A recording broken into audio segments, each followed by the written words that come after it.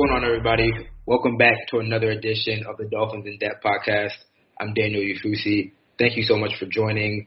And I want to start by saying, Dolphins fans, we can take a deep breath. We can decompress, take a step back. The trade deadline has passed without any big fireworks. The Dolphins stand pat. They didn't make a big move. They did not trade for Deshaun Watson. They did not trade anyone away.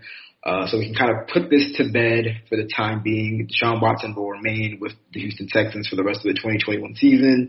Obviously, we don't know where this story may take us after the 2021 season concludes. But for now, the Dolphins will ride out the rest of the season with Tua Tagovailoa as their starter. I know that a lot of fans want us to kind of put this to bed. We're going to take one more episode to kind of unpack everything that happened or didn't happen at the trade deadline. And I'm so lucky to have somebody who's been on the ground in Houston throughout the summer and the first half of the 2021 season. I want to introduce Brooks Kubina, who's a Texans beat writer for the Houston Chronicle. Brooks, thanks so much, man, for coming on. Yeah, man, really enjoying it. Like I said, first year on the beat, so good to connect with you, man. Yeah, for sure. And I was really going to start off with saying that, I feel like our first seasons on our respective beats have been really interesting for various reasons. You can point to a whole bunch of things. But the common thread is Deshaun Watson. And as I said before, Deshaun Watson was not traded to the Dolphins despite the reported interest in the ongoing talks with the Houston Texans. There was a lot kind of in play with these trade talks, and the latest reports are that the Dolphins wanted some resolution to his legal situation, which, as we've reported, I'm sure you've reported, includes 22 civil suits alleging sexual harassment, misconduct, and 10 criminal complaints, investigations from all different levels, whether it's the Houston Police Department, FBI, NFL. They're still ongoing, so there really wasn't going to be any quick, swift resolution, and really what the final reports were that the Dolphins didn't feel comfortable at this point consummating a trade. I think that a really interesting development was that from the NFL Network that Dolphins owner Stephen Ross was granted permission to speak with Watson, and I would have loved to be a fly on the wall with that conversation, but I'm sure we'll never figure that out. But again, this story is closed for now. If the two sides choose to do so, they can restart these negotiations closer to the start of the next league year, which is March 16th, 2022. But for now, these teams will kind of go their separate ways, and they are meeting up on Sunday, which kind of makes it a perfect time to talk about everything that's been going on. And I want to start by asking you, Brooks, I know we spoke about it a little bit before, but can you kind of take me back to training camp when, obviously these allegations came out earlier in the spring or so. And by then, Deshaun Watson had already requested a trade and said he didn't want to play for this organization. But from training camp up till now, where he's with the team but not really with the team, what has this been like as a beat reporter? Yeah, well, to this point, remember, Deshaun Watson has not spoken publicly with the media since January, since the 2020 season ended.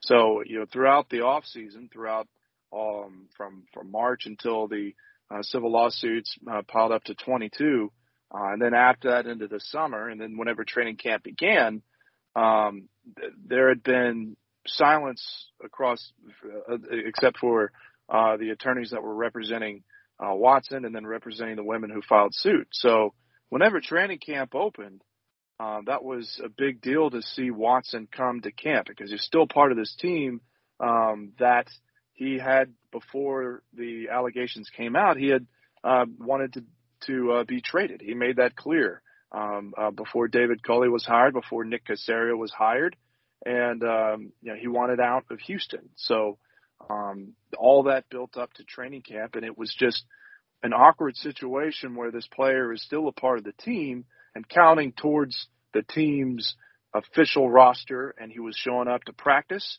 And, reporters every day, we were asking Nick Caserio updates on Watson. We're asking David Culley updates on Watson. And their MO from the beginning was just to not – they were playing it down, saying nothing has changed. He's there. He's not a distraction.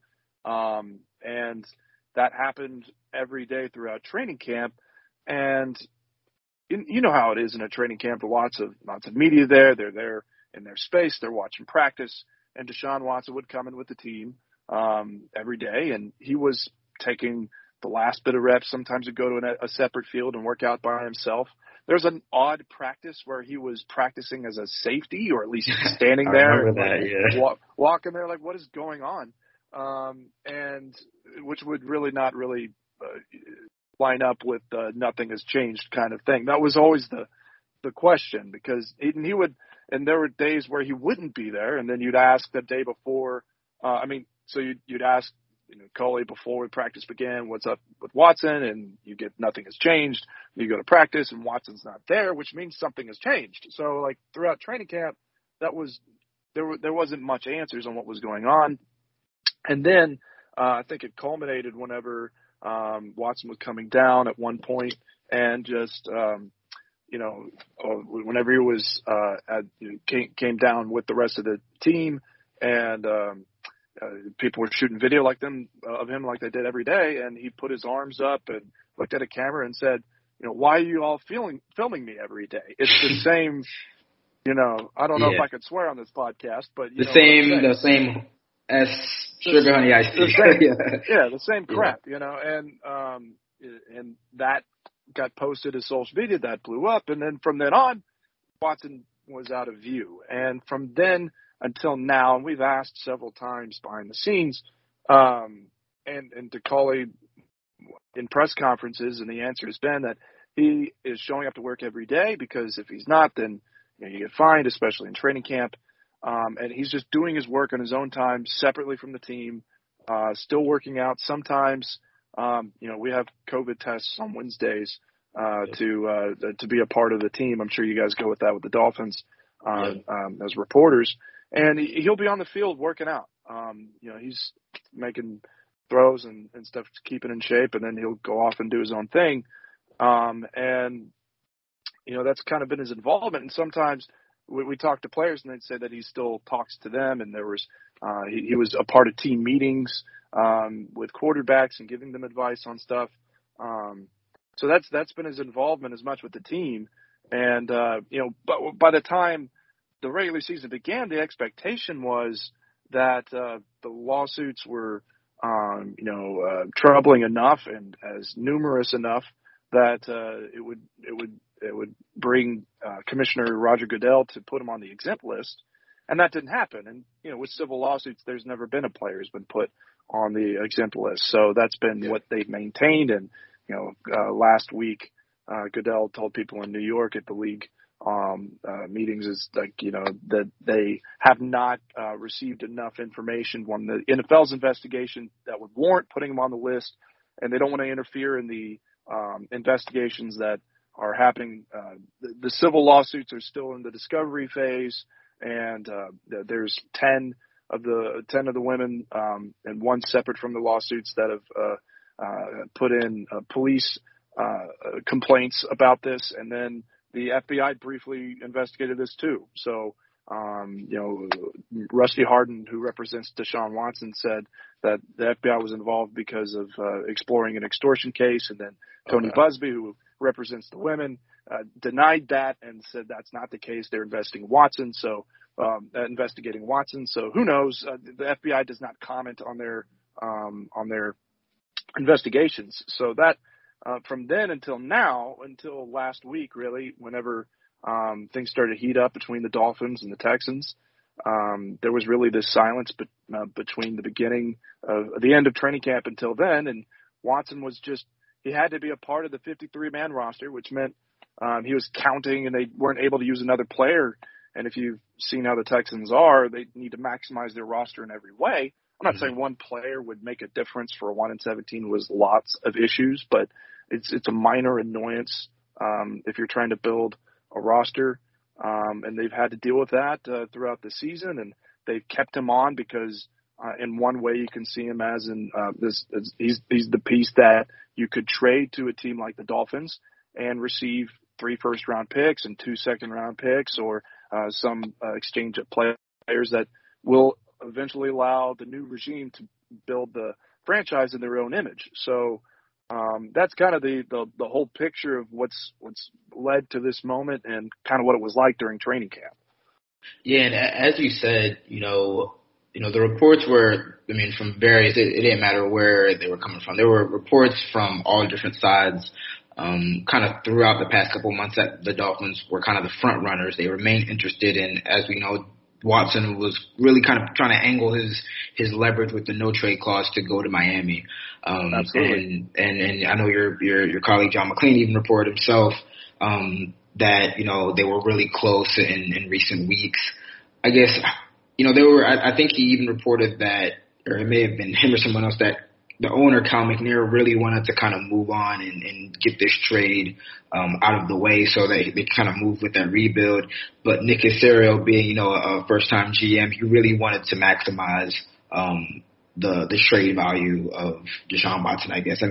You just said they were seeking 3 first-round picks and multiple draft assets or player assets, whatever it may be. I guess, how surprised are you at the end of the day that they just kind of said, they kind of dug their foot in the ground and said, hey, we're not gonna let up on our price and maybe just trade him for 3 first-round picks and agree to kind of keep this I really want to say problem and this whole situation in their hands, because they could have easily have said, okay, we'll take off the 2 extra draft picks and we'll just trade them for like 3 firsts and a third, and we'll kind of call it a day. How surprised are you that they decided to kind of keep this ongoing in their franchise and their organization?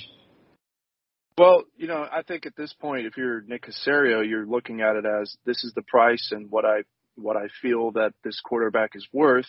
And at this point, if you're the only one that Deshaun Watson is clearing his no trade clause for, then that's my asking price. And so I'm not surprised in that sense, because if you go into the off season, then you got the NFL draft, you've got other think of how many backup quarterbacks there are playing in the league right now. Yeah. And if, say, in the off season, we're just talking hypotheticals here at this point, in the off season, you don't know what's going to happen right now with the legal issues, if they become resolved, whether the Houston District Attorney's Office, there's a grand jury investigation going into this.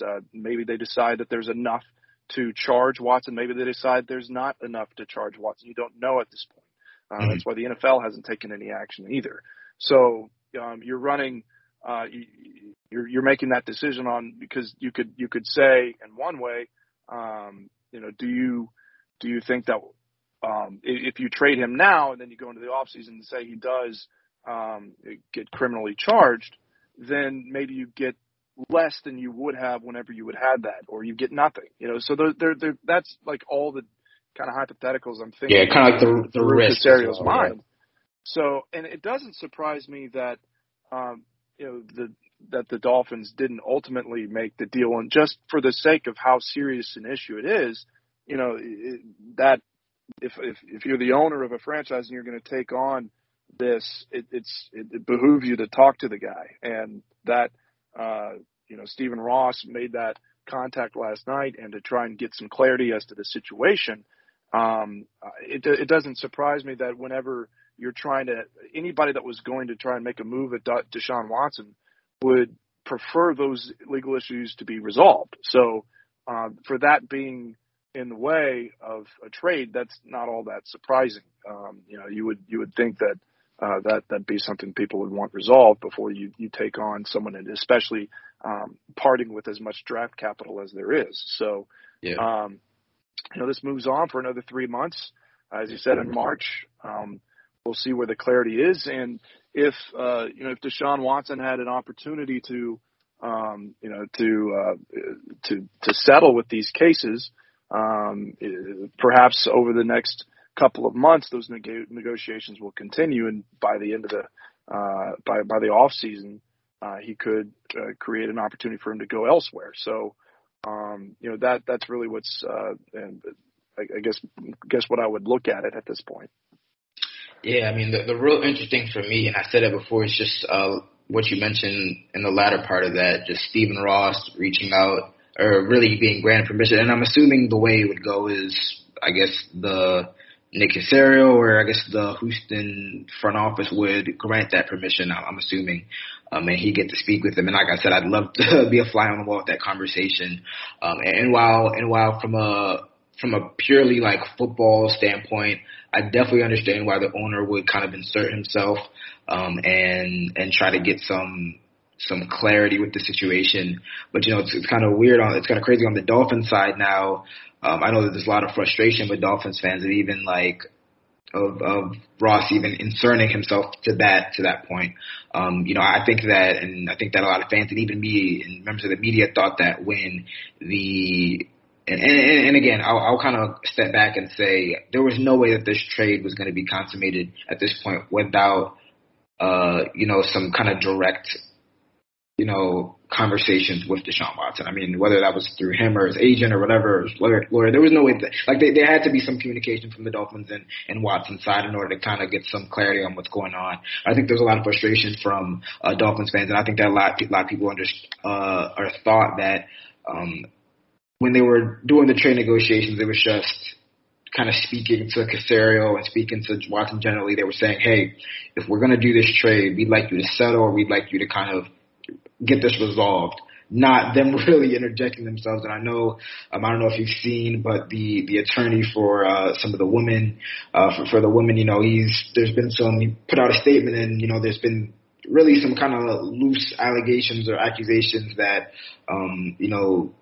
Stephen Ross and the Dolphins really interjected themselves in this and kind of negotiating the number of settlements that they'd feel comfortable with in order to facilitate the trade, and it's kind of getting messy in that aspect. I mean, we're going to see what happens as a result of that. But it's just, it seems like things are kind of getting muddy now, and the Dolphins are kind of coming out of this just looking terrible. The Texans are fine. They're dealing with the situation the best they can, but now it's like the Dolphins that have to kind of bear the brunt of the public side of this and kind of flirting with Deshaun Watson while having Tua Tagovailoa. So in that, it's like we just closed one chapter and we're opening another. And I really want to kind of, to sum this up, I want to ask you, I mean, there's no way to predict what's going to happen with the legal situation, but I mean, what's your guess, a week into the next league year? I mean, do you think that they're able to kind of get this trade to the finish line, or do you think that it'll kind of draw into the free agency and the draft next year and whatnot? Well, I have no idea, and to make a guess at something I think would be a little bit premature. At this point, you make a point about how a call and trying to figure out whether he was going to settle and how much he would settle. That makes sense, because if the timeline of it last week going into this week of okay, I'd like you to settle these, and if you do that, then we'll do the trade. Getting the legal process just in terms of just day-to-day stuff, it takes a long time for these things to get done. And a week turnaround to negotiate all of that, that's not going to happen. Is too short. It's too brief a time. And it would make sense, and I'm just providing just kind of conjecture on it, my own thinking is, if you're making that call with Watson and you say, all right, well, if we trade for you, then are you going to still settle eventually? And there's no guarantee of that. And unless you were sitting there thinking, okay, there's a guarantee that he's going to do this, then okay, then we'll go ahead and go forward with this. And you're towing the line there. So, however that goes, I mean, there's been, he has not settled to this point. I can only offer kind of my, what I see down the line is this still remains the same choices as there were throughout before. It's this is entering the discovery phase, and that would lead to either going into court and letting this play out throughout the legal system, and then regardless of what Watson does with the lawsuits there still is that criminal investigation, and that's being looked at there too. So that's separate from this, and that would be part of the process as well. And I don't have enough information about that criminal case to really predict what would happen down the road. So at this Yeah. point, that was what was on the table, and there was an opportunity and some talks was settling, and for Watson to move on to the Dolphins, and that didn't happen. Yeah. I mean, especially with the criminal case, the criminal complaints, you can never. I mean, like you said, the grand jury investigation is still in that process, and that could definitely change what happens. But it just feels like Watson is so set on going to the Dolphins, and the Dolphins are just so set on finding a way to trade him. I don't know. It just seems like eventually this trade will come together in some regard. I don't know. But I mean, at this point, it's certainly going to linger into the 2022 season because like we said, the NFL hasn't acted on it, and it seems like they're not really in a rush to put him on the exempt list or issue any suspension based on the state of their investigation. So, what I do know, and what's been made clear, is that Watson does not want to play for the Texans ever again. So, at some point, if his legal issues are resolved, that he will move on to another team, whoever that may be. So, if that's there and that's the opportunity, then the Dolphins have been the one that have been most involved, and I would imagine that if that opportunity presents itself again in March, that they might be able to work out a deal. But until that time, and again, whatever may happen between the 3 months between now and then, who knows whether that will be completed by that point. Yeah, like I said, we closed the book on this chapter for sure, but we're the story is still just being written, and you and I are definitely going to be on top of this tracking the story. I know you a little bit more than me because you're still on the Texans roster, but we're going to take a short break because there is a game being played. I know all the talk has been about Watson and a potential trade. Yeah, that's not going through anymore, but or at least for now. But there's still a game on Sunday at Hard Rock Stadium, and on the other side of this break, we're going to discuss that. So stay with us right there. We're still here on the Dolphins In Depth podcast. I still got Brooks with me, and we spent the first half talking a lot about Deshaun Watson, the trade that did not happen, and what's next for both teams. But like I said, there's a football game to be played.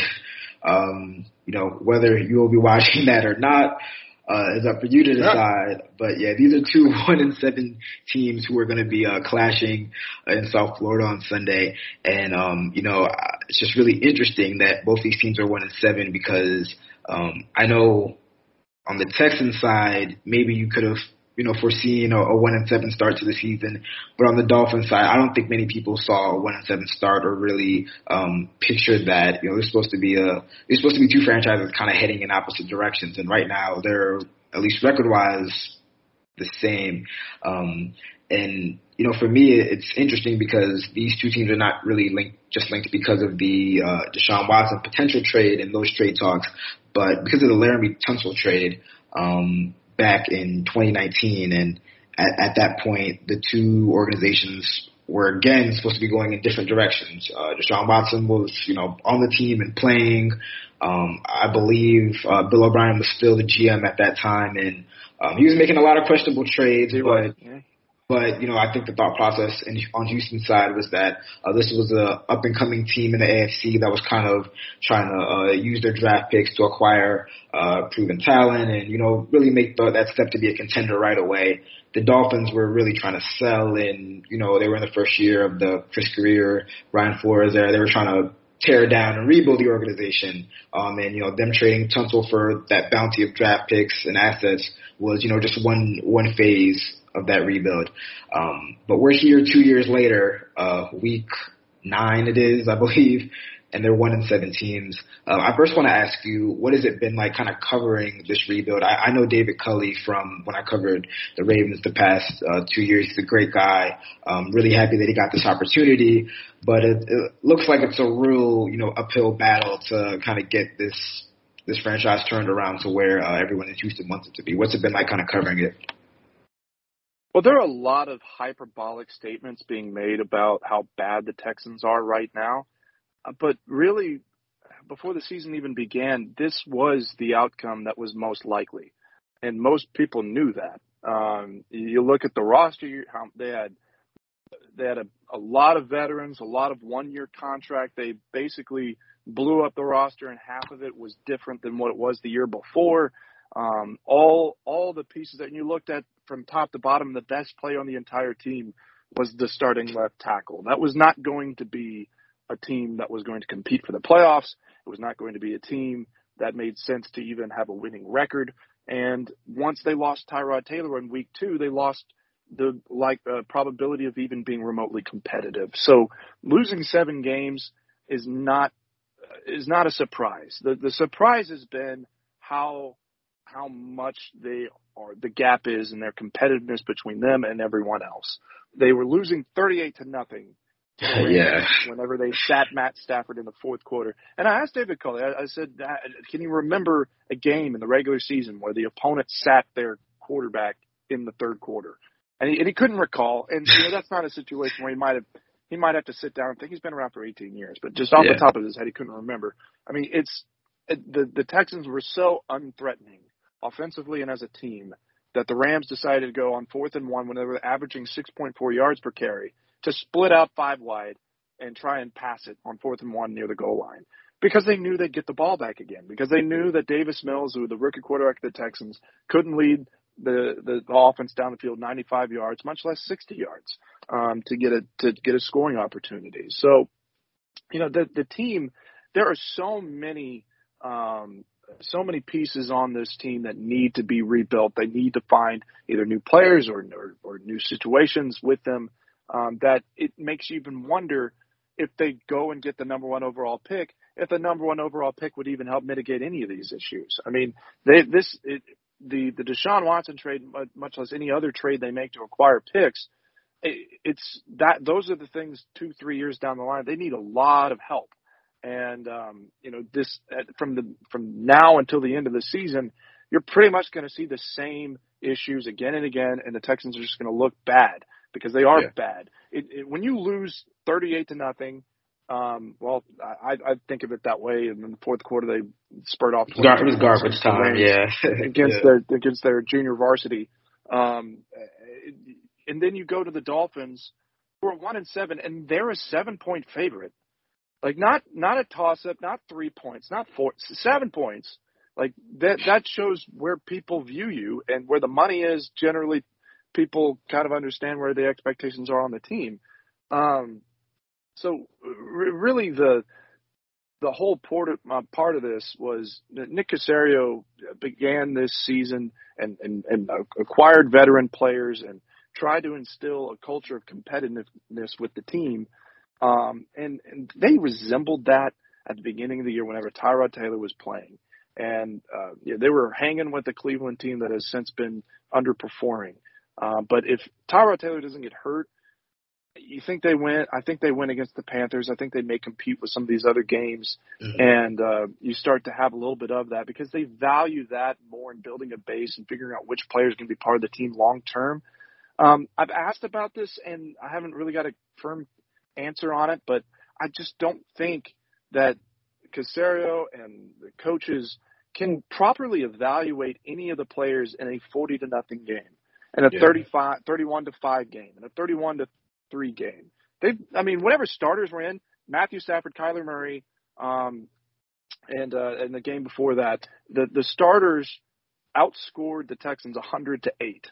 And I just don't think you can figure out, like, is the cornerback, linebacker, defensive lineman, any of these players, they're operating in that kind of mindset of being blown out. Are they still competing enough? Are you seeing enough schematically to say, all right, this is what's going to work down the line? I just don't know. And part of this too, in the situations, you start wondering, like Lonnie Johnson, he's a safety. He converted cornerback. He's been starting at free safety every now and then for the Texans, and he was one of those that was thought to perhaps be traded at the deadline here. Eric Murray was acquired by the Texans while they were still competitive, still trying to make their playoff push last year and the year before. And he's making one of the highest contracts among safeties, and he's a special teams player right now. Are they playing Lonnie Johnson because they wanted to try and play him and see whether they can trade him for picks? I mean, right now, you start wondering why players are playing. And right now, whenever they're 1-7, Tyrod Taylor just now came back. He's practicing. They're going to make the decision later this week and whether he plays against the Dolphins or not. And at this point, what does it matter if Tyrod Taylor, in the schemes of competitiveness and trying to make a playoff push, what does that matter? I mean, you're going to go and play and maybe beat the Dolphins. You lose the number 1 pick. You lose the number 2 pick maybe. And then say you win a couple of these other games against the Jets, against the Titans, who now don't have Derrick Henry anymore. Like there's never ever been a team that started 1-7. I know they added a 17th game this year, but there's never been a team that's made the playoffs that way. And most of these, there's 31 players who are in the final year of their contract right now. And how many of those, after watching them get blown out game after game, are they going to re-sign? Yeah, I mean, how many? It's going to be a hard sell. Yeah. So the balance between trying to be a competitive team and going for the picks, I just see them probably going for the picks here, and that's really the main surprise of the whole year was just how uncompetitive the team has been, and they're going to take their lumps for it, man. I mean, Sunday when they were playing the Rams, there could have been fewer than 20,000 people in that stadium. There were 60,000 plus tickets sold, and good on the Texans for even being able to sell that many. But I can't imagine by the 17th game when they're playing in January how many people even want to come out. Yeah, I mean, you're just fighting for respectability at this point, and to not lose the entire fan base for just being a joke of a team on the field. I mean, it's a traveling circus in a lot of ways, watching how badly they play. So they're having to take their lumps and be patient and say, okay, what can we get for the future? And that's why I'm surprised. I mean, today is the first trade deadline day with Caserio and as his time as a general manager over a team. And he made one trade today. Yeah, Charles Omenihu. Defensive end Charles Omenihu, who the stats don't show it, Daniel, but he was a starting defensive end for the first 2 games, and he was one of their in terms of pressure and Pro Football Focus as a pass rusher, he ranked 2nd on the team. Mm-hmm. And he didn't have a sack yet this year, but if I did a game film study, you can find that at HoustonChronicle.com. But, I mean, you can see some spots where he's getting into the backfield and getting pressure. And they decided to play other players. And whenever they trade him, that shows, okay, they still see value in him or try to get something in the future for this player. But they received a 6th-round pick in 2023, which is lower than what they spent on him. He's a former 5th-round pick. Or 4th-round pick. Is lower than but at this point, it's just about acquiring the draft picks for them, because they have so little draft capital. Right, and that's why it was interesting that he was the only trade of the day. You have 31 other guys that are on one in the final year of their contract, and like we were saying, I don't think he's going to sign the majority of them back. So my thinking is, we're going to talk to Nick Caserio tomorrow, and I guess whenever y'all are listening to this is today. There's nobody knows how the compensatory pick formula works within the NFL. They keep that secret, but basically what happens is, and you know this, Danny, is like if you lose a qualified free agent off your roster, basically if you don't release a guy and his contract expires, if you have more of those players than you do the amount of free agents you do sign, then you're eligible for what they call compensatory draft picks. And they hand out up to 32. They hand out 32 of them, and teams can receive up to 4 in a given year. So, if let's just say Mark Ingram was traded for a 7th-round pick in 2024, and Charles Omenihu was traded for a 6th-round pick in 2023, the compensatory picks would be coming out to 2023. If you're out there and you're like, okay, I wanted to trade tight end Jordan Akins, who might have been someone that could have traded for some draft capital. Maybe a guy like Zach Cunningham, linebacker who's been relegated to a reserve role. He led the NFL in tackles last year. But I'm almost wondering if teams that came to the table with Caserio were saying, all right, we know you're selling. Yeah. We know you probably don't have much leverage. Here's what you get. You get a 6th-round pick for Charles Omenihu, who's probably going to be who could push to be a starter eventually down the line. So if I'm Caserio, I'm saying it's not going to be worth it. Maybe you keep these players, let their contracts expire. And then the next year, if you were already aiming for the the comp 2023 and 2024 picks, maybe the comp picks end up being a 4th rounder or a 5th rounder.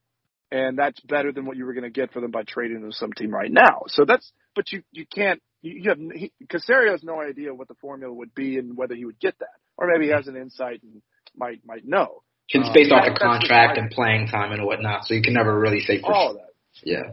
Right. So that would be interesting to me to know whether that's the plan here. But and the sheer fact that you and I are here sitting talking about the compensatory pick the 2023 just shows you how long this rebuild process is going to be. And they know that. They knew that when they hired Nick Caserio. They knew that whenever Calvin hired Nick Caserio, they knew that. They've been pursuing this guy for 3 years. They tried to hire him 3 times. They finally got him. They got in trouble. I think they got in trouble for trying to hire him. And they finally did. Yeah. They did, and they honored the Patriots' complaint. They let him go. They came back to him whenever he was available, did it the right way, made it available. The Patriots let him interview him, and then they hired him. So he's going to have the time to make this rebuild happen. It's just the question then becomes like, what's next year going to look like? And I'll say this, and maybe readers care about this or not, but whenever you're covering a team, you look at the players that are on the team, and you can choose to write a feature about someone, write whatever else. But some of these players aren't going to be around. You have no idea. One time, and I'm not going to really talk about what player because it doesn't really matter. But you start writing about a player, and then you build a couple of days on the story, and then they're gone. Or they're released. They're released, and you're like, okay, well, this doesn't really make any sense for me to do anymore. So you also that's what covering this team is like in a lot of ways. So it's less about the team they have and more about what are the pieces they're doing to eventually be better. And Houstonians are used to this. The Rockets right now are in a rebuild phase. The Astros who are in the World Series and playing in Game 6 tonight. So maybe tomorrow they've been blasted by the Braves, or maybe a Game 7 is going to happen. But I remember I grew up in Houston in 2011, 2012, 2013. They were losing 100 games a year. They were in a rebuild mode. And there has been patience within fan bases before, but the overall feeling of the Texans is it's completely different in the sense because of how quickly things fell from 2019 to now. Deshaun Watson and his case, all of that combined, it's just there's just really not much positivity to talk about whenever you're talking about the Texans, and they're going to have to weather that as a franchise to get. And Caserio has to be able to manage through that and figure out what he has to do to make the team competitive again. And you were talking about the Dolphins trade, and that's what makes this game interesting. How do we make a 1-7 versus 1-7 game interesting now that without Watson being traded? Not that that's our job to do, but make it interesting. It's just even looking at what the Texans have in the future. Next year they're going to have a 1st round and a 2nd round pick for the first time in 3 years. And, oh my goodness, they've just been sucked dry for the past couple of years. And so I want to ask you this. This is really what I'm wondering. If this was the chance the Dolphins had, they built up to this moment. They traded 4 draft picks, got them. They're going, and they were about to go ahead and part with trades and go all in on Watson and move forward there. At 1-7, where is that regime right now? This has got to be disappointing. Yeah, and that's why I've been kind of consistent in saying that, I thought that the trade shouldn't have been made. They should have made the trade months ago because of the uncertainty of the legal situation. But as the season progressed and you saw that the team had way more problems that we had foreseen, and that they weren't just limited to the quarterback, making the trade made no sense at all. There's some people that would say, make the trade now and you're going to be terrible. Just sit him for the rest of the season, and at least now you have him in the facility. But it's now that you know that you have all these different problems, offensive line, inside linebacker, pass rush, it's it doesn't make sense to give up all this stuff for one quarterback. Because I said that when you do that, when you give up all that draft capital, then you become the Texans of, a couple of seasons ago, where they had a great quarterback and all these issues, and the quarterback was great, but he wasn't good enough to mask all of their issues. So it's exactly. I think that the rest of this season will be really interesting because a lot of people see the second half of the season as an audition for Tua. Whether maybe he plays well enough to convince the front office to not pursue a Watson trade. There's talks that the head coach could be on the hot seat just in his third year. The GM, the fans are ready to get rid of the GM. And it seems like Watson is really like their saving grace at this point. I don't know what Stephen Ross, the owner, will do once the season ends. If it continues on this road, it seems to be like a 4 or 5, maybe 6-win season. I'm not sure what his thinking will be. If I'm Chris Greer and Brian Flores, I'm saying, hey, I'm trying to sell the owner on, if we get Watson, we're going to turn this around. Now, whether the owner buys that, I don't know. But again, Tua is not the only issue if you consider him the issue on this team. There's a lot of issues, especially with the offensive line. Like I said, I think that trading everything for Watson would be kind of a big mistake given the other, issues on the team. Yeah. And you make a great point in looking at, because the Texans were 4-12 last year, not because of the offense. Deshaun Watson threw for the most yardage in his career. His touchdown to interception ratio was at its best. They signed him to a mega deal before the season, and he lived up to the numbers. Their run game wasn't there, but it didn't matter. They were scoring enough points. The defense was atrocious. They were just, you could list a ton of stats of the reasons why they were bad there. And to go back to another trade that was criticized, perhaps one of the most criticized trades of all time in the NFL, Bill O'Brien trading DeAndre Hopkins for David Johnson and some picks to try and mask some of the picks that he lost for trading for Laremy Tunsil. Part of that was you lose a wide receiver who's a perennial All-Pro and is doing that again with the Cardinals. But David Johnson gets the brunt of that in the picks there. But one of the picks that they got, they ended up spending on a defensive tackle, Ross Blacklock, who is one of the better defensive linemen on the team right now. And they're trying to figure out how much he factors into it. But when you start to, try and mask up issues before, it's almost like, you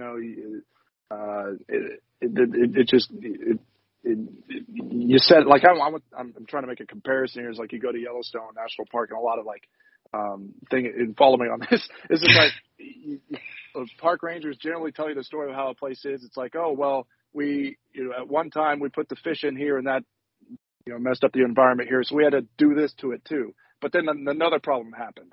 So it's just a rotating cycle of issues that you try and fill. And they got to that point with the Texans to where it all had to crumble. Like you had to start over from the beginning. So that's a position you don't want to be on as a team. And with the Dolphins, it sounds like that could be a position you go.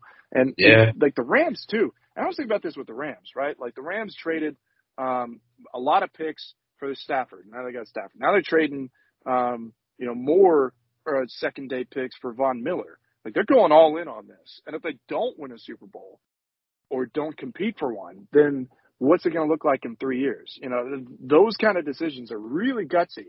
But if you don't cash in, it makes it all the much harder. Like the Houstonians are thinking about, okay, well, they went all in and got Tunsil, and they made it to the AFC divisional game, and we're up 24-0 on the Chiefs. And maybe if they beat them, they beat the Titans, who they won the AFC South, and then they're playing in the Super Bowl. How much different do things look?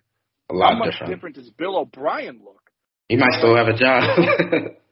All the things that, Bill O'Brien as a GM gets criticized all night and day, but as a coach, all the AFC titles that they won from 2013 until he was fired, he was doing that not just.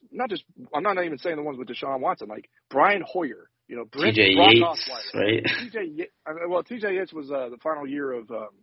TJ Yates did come back later. So, yeah, it's pretty impressive what he did as a coach offensively throughout those years.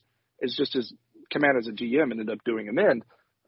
But man, if you go all in and don't get it done, then you set yourself back for a long time. So it really is going all in. And I think I remember the Rams, even on their Twitter account, posted a GIF of some dude dropping a chip and going all in. So like they're very open about the risks they're making. So but it would be interesting if the Dolphins tried to do that as well, and what would happen.